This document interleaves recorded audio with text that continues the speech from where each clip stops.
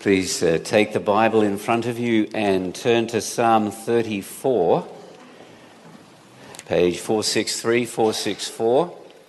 And as you're turning to the psalm, I'll tell you my favourite part of the Bible camp was during the play. It was the full contact sword fight. Wooden swords, wooden shields, and it was pretty dramatic, and the kids were oohing and ahhing. There was even a number of people killed in the sword fight in drama. No children were harmed during Bible camp, but I can't say the same for the teens. Well, now, this is such a happy psalm, Psalm 34. And, you know, if you're feeling grumpy, it's going to be almost impossible to get inside this psalm. It comes as a sort of a cure for the common spiritual cold and cynicism. And it's very rich and very full, but it's really about two different kinds of fear. It's about a negative, harmful fear, and it's about a positive, life-giving fear. And we know, don't we? We know this negative kind of fear. We know all about it. It's a fundamental human emotion. You become aware of danger and all your systems go on alert. It's what we use when we speak of terror or dread or anxiety. And it's not always a bad thing, particularly if you really are facing real danger. But if you live under that sort of fear ongoingly, it affects you mentally, it affects you physically, changes our brains and bodies and our behaviours and our relationships long term. And the experts reckon that this kind of fear lies underneath a lot of other things in our lives, like shame and guilt and anger. But there is, on the other hand, such a thing as positive fear. Some people call it awe. It's the experience and feeling when we are in front of someone or we are in front of something that is absolutely, overwhelmingly magnificent and wonderful. And after Bible camp this week, many of us have got Narnia and The Lion, the Witch and the Wardrobe on our mind. And Mr. and Mrs. Beaver, who played in the drama, they have this second kind of positive fear of Aslan, the great king of the woods, the Christ figure. It's not a grovelling terror, because even though Aslan is thoroughly powerful, he is also thoroughly good. And as Mrs. Beaver goes into his presence for the first time, she's checking and seeing if she's got all her fur right. She doesn't want to disappoint him in some way. And yet it's the greatest delight of her life to be in his magnificent presence. Everybody in Narnia has a negative fear of the White Witch. She's evil. But most of the animals have this positive fear of Aslan, not just because of his raw power, but because of his kindness and his goodness. And if you haven't read the book and if you haven't seen the movie, I'm not going to spoil it for you. And the thing about negative fear is that you can't overcome it with techniques. You can't get rid of it by willpower, taking a positive mindset or exercise or talking about it, all of which are very helpful. But the way negative fear works is it creates a void in us. It creates a lack in us. And if you try and just call it a delusion and detach yourself for it, in the end it will kick back in a different way. The only way to ultimately deal with this form of fear from a Bible point of view is by replacing negative fear with positive fear, or perhaps more accurately, growing and exchanging our negative fears for the great positive fear. And that is what Psalm 34 is all about. It's how the fear of the Lord brings delight and deliverance from every fear. It's not a prayer to God from David. There's not a word spoken to God. It's an invitation and a summons to us to fear the Lord. And it begins with a quick testimony from David, how he gave in to negative fear, and how despite the fact that he gave in, God came amazingly to his rescue. And in verses 1 to 6, Again, we have this deeply personal record of David's delight. In verse 4, I sought the Lord, he answered me and delivered me from all my fears. That's the negative fear. And then the rest of the psalm is an urgent call and an invitation so that we could be included in the praise of God, the positive fear of the Lord. And there's a string of happy commands like verse 8, taste, oh, taste and see, the Lord is good. Blessed is the one who takes refuge in him. And if you want a key verse summarizing David's purpose, it's verse 11. Come, O children, listen to me, I will teach you the fear of the Lord. But before he does that, he has to make a confession. And some psalms, if you go back to the beginning of 34, some psalms have headings. In fact, if you look at the bottom of page 463, you see the bolded heading. That's written by the printer. That's not part of the text of the Bible. But in caps, that is part of the Bible text. In the original, this is a psalm of David when he changed his behavior before Abimelech so that he drove him out and he went away. This is one of the rare times that David was in mortal fear. There are lots of people that lived in fear of him. And the story comes from 1 Kings 21. David had been anointed king, but the old King Saul did not want to give up the throne. And twice now Saul has tried to murder David. And the entire army of Israel is hunting him for his life. David is on the run. He has nothing. He has no food. And he makes a decision which, it's hard to say this about Bible characters. I think it's stupid. It's unmistakably stupid. The commentaries say ill-advised, unwise.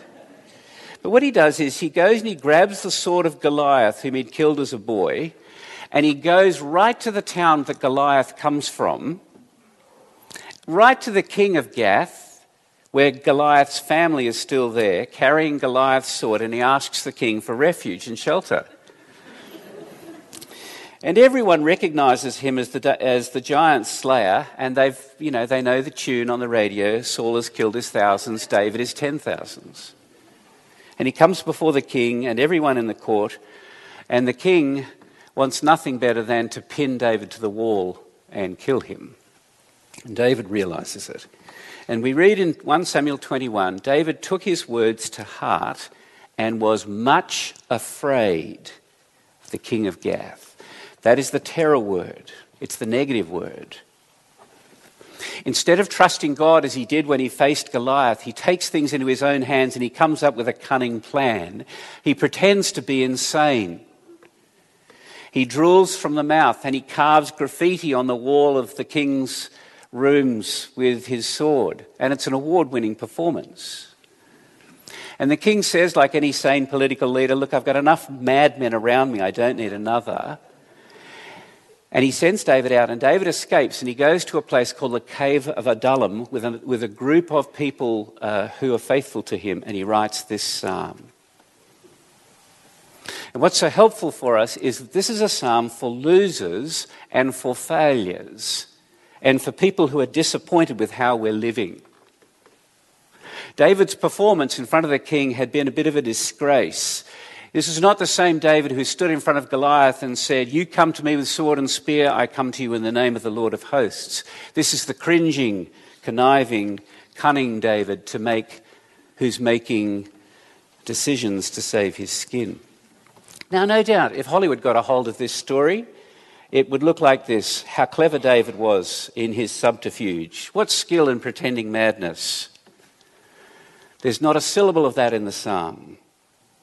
David doesn't defend himself or excuse himself. He knows he acted out of fear, and he's ashamed. And he's part of a long line of people in the Bible and in the church who let our negative fears get a hold of us, and we forget God and we use deception to save our own skin. I've done it this week.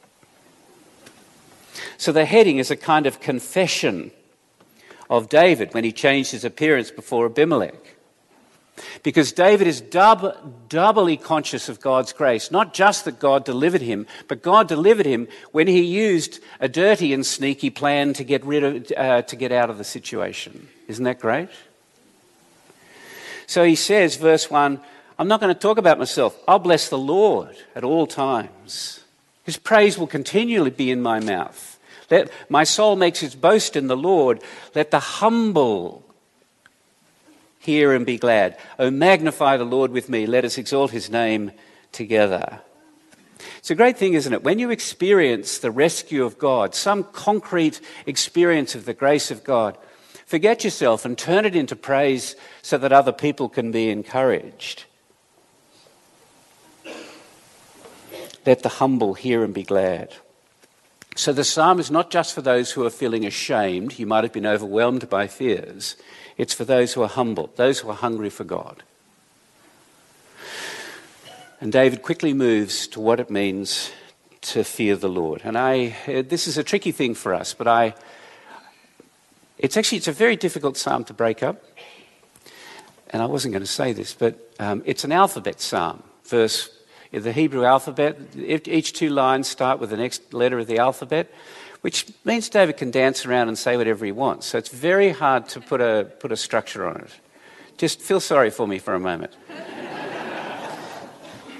So I'm imposing this structure, and there are three questions. Where does the fear of the Lord come from? How does it grow? And where does it end? So verses 4 to 6, where does the fear of the Lord begin? And I want to go back to this positive fear. It's difficult for us to grasp this. We're so used to thinking of fear as a negative thing. It's a strange thing for us to think that the fear of the Lord is connected to happiness and delight and joy and love. That being filled with the fear of the Lord means in the Psalms being filled with happiness. You know, in Psalm 2, David writes, serve the Lord with fear and rejoice with trembling. Rejoice with trembling. Not being scared of God, but being overwhelmed by his power and goodness. And I think all of us have probably had that experience where you realize something of what God has done for you, and you stand there in open-mouthed wonder, in fear, wanting to please him, wanting to learn to reverence him. And if God is gracious and he sees us as we really are, and he's powerful, and he still loves us, it enables us to be radically honest and truthful about ourselves. Verse 4, I'll just read it again for a moment. I sought the Lord. So somewhere in that whole escapade, David sought the Lord, and he answered me and delivered me out of all my negative terror and fears. David is quite happy to call himself this poor man in verse 6. He's quite happy to confess that he was terrified. He's open about the fact that he looked away from the Lord and took things into his own hands. But where did the fear of the Lord begin? I sought the Lord. Seek God. And what does that mean, verse 5? Those who look to him are radiant. Their faces shall never be ashamed. I think this is a lovely hint of the verse that comes later in Paul's epistles to the Corinthians, that we all with unveiled faces, beholding the glory of the Lord, are being transformed into the same image from one degree of glory to another. We seek God by turning our faces to him, by turning away from little me, by turning ourselves to big him. Moses came down the mountain from the presence of God with his face shining.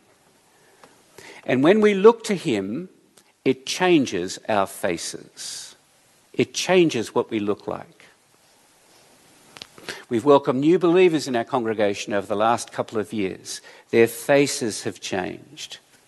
Because God is more ready and willing to deliver us from our cries than we are to ask. You know, in Psalm 130, the psalmist says, with you, O Lord, there is forgiveness that you may be feared.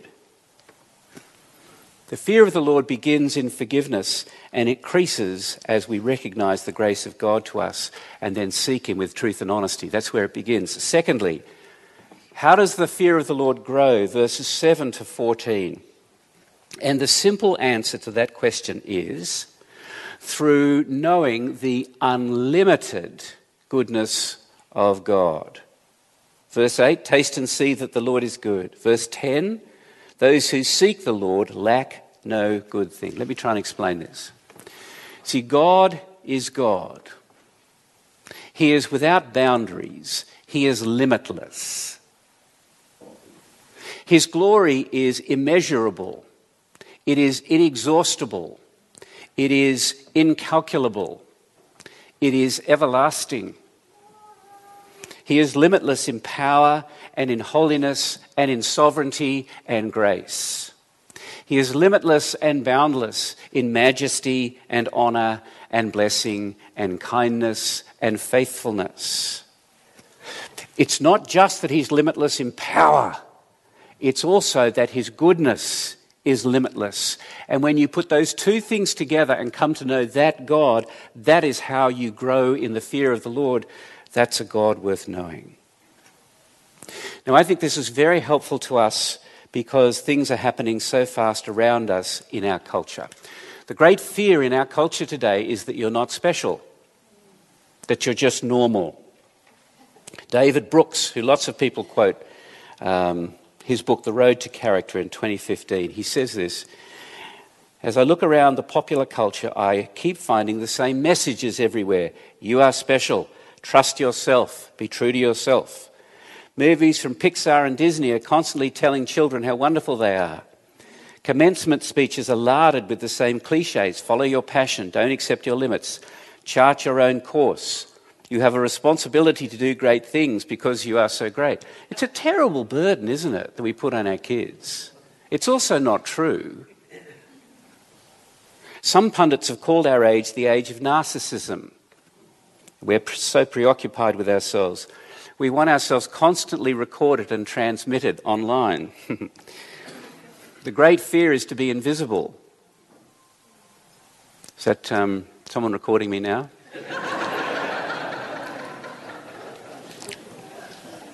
Brooks says psychologists have a thing called the narcissism test. They read people's statements and ask if the statements apply to them. Statements such as, quote, "I show off if I get the chance because I am extraordinary." The median narcissism score has risen 30% in the last 2 decades. And 93% of young people score higher than the middle score just 20 years ago. It's what the Australian commentator Paul Kelly calls the big me. He says, and I don't think he's a Christian, he says, "We've replaced the concept of any objective moral order found in the Christian tradition with individual autonomy and human rights. Man," he says, "not God, is enshrined at the centre of the universe." I say these things because I think we're in a new moment as Christians. And I think we need to take a hold of this as an opportunity. Because if you fear the Lord, if you live a life of fearing the Lord, you will have a unique shaped life. Your life will be completely distinctive more and more.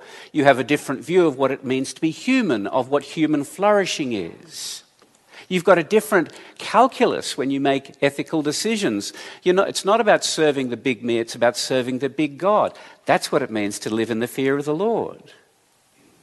And it's not just as though God is big or bigger than any of us or bigger than any ideas that we have of him. He is vastly, limitlessly, eternally good. So look at the way David drives at this in verse 7. He says, "The angel of the Lord encamps around those who fear him and delivers them." It's not that God is up there far away and somehow we're surrounded by difficulties. We are surrounded by difficulties. We're set in the midst of very dangers, and it does feel as though we are. Verse 19 says, "There are many afflictions for the righteous." And the fear of the Lord doesn't make us immune to difficulty.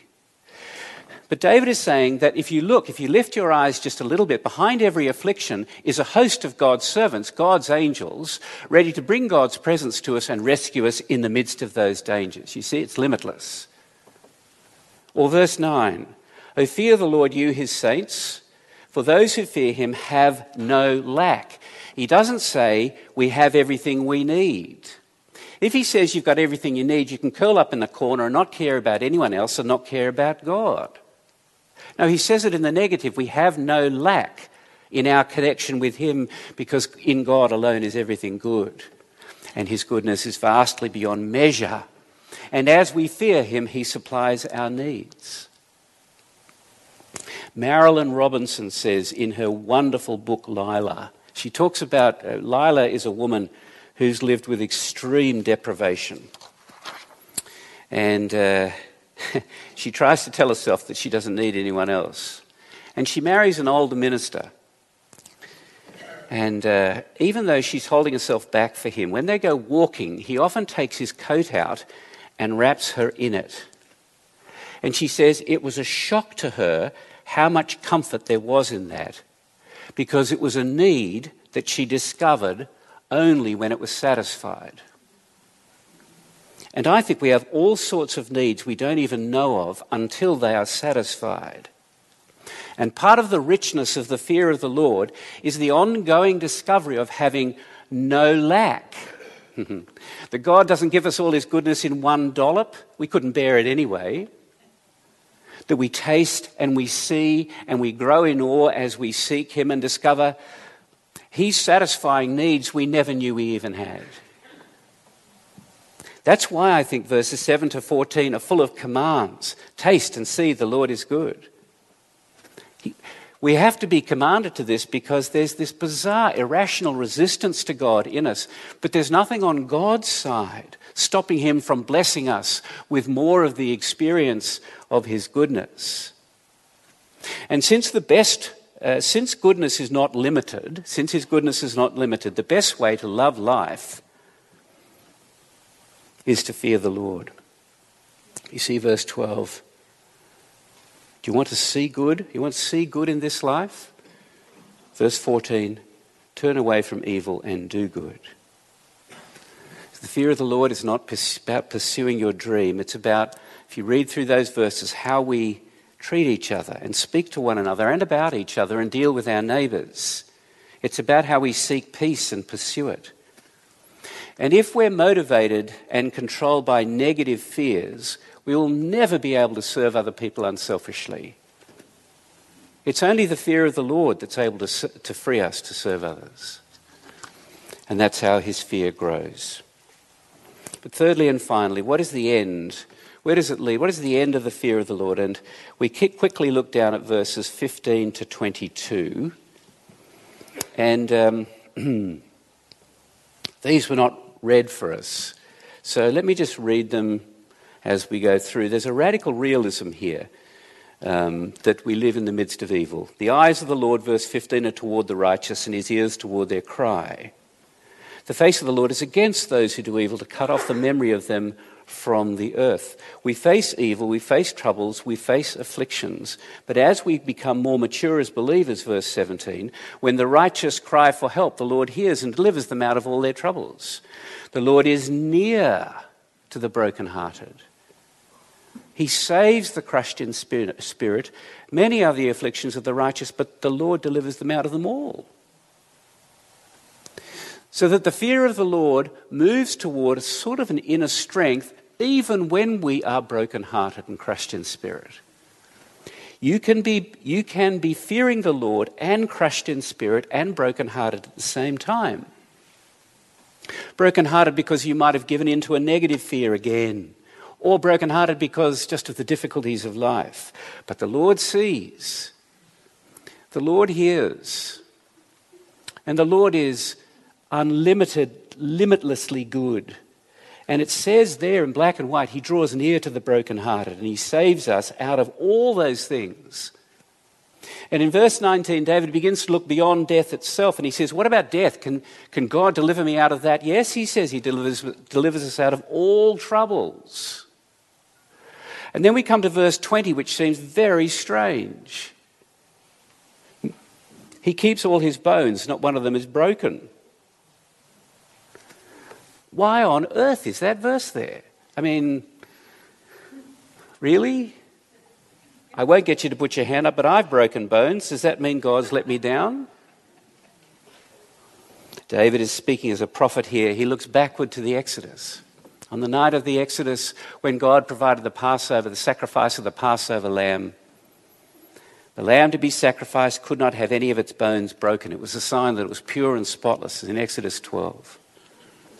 And in John's Gospel, when Jesus is still on the cross, having cried out, "It is finished," and then given over his life, The soldiers pierce his side, seeing that he's dead, and they do not break his legs. And John says Jesus fulfills this verse, which means David is speaking above his pay grade here. He's speaking of Jesus.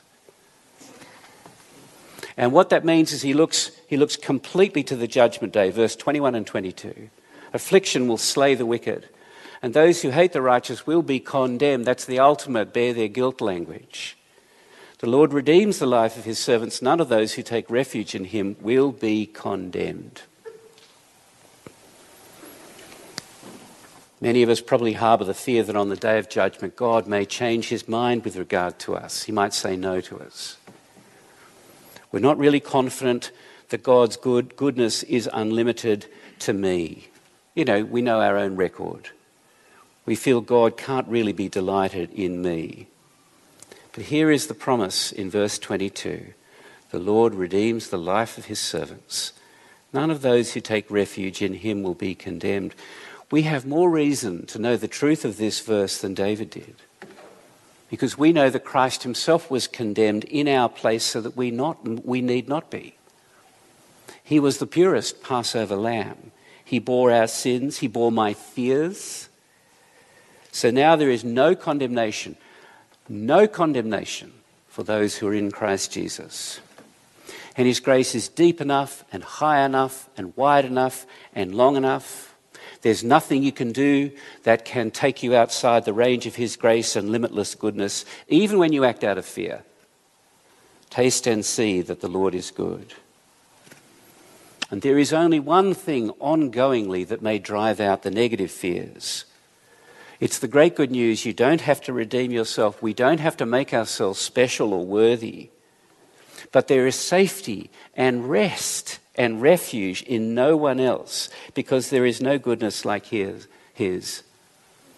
And though we struggle with fears, this is our resting place. This is our ballast. The fear of the Lord leads to life. Whoever has it rests satisfied. Amen.